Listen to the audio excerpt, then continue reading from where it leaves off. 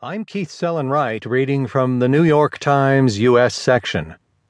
U.S. to expand program to admit Central American immigrants by Julie Hirschfeld Davis with Julie Preston, who contributed reporting. The White House on Tuesday announced a substantial expansion of a program to admit Central American refugees to the United States, conceding that its efforts to protect migrants fleeing dangerous conditions has been inadequate.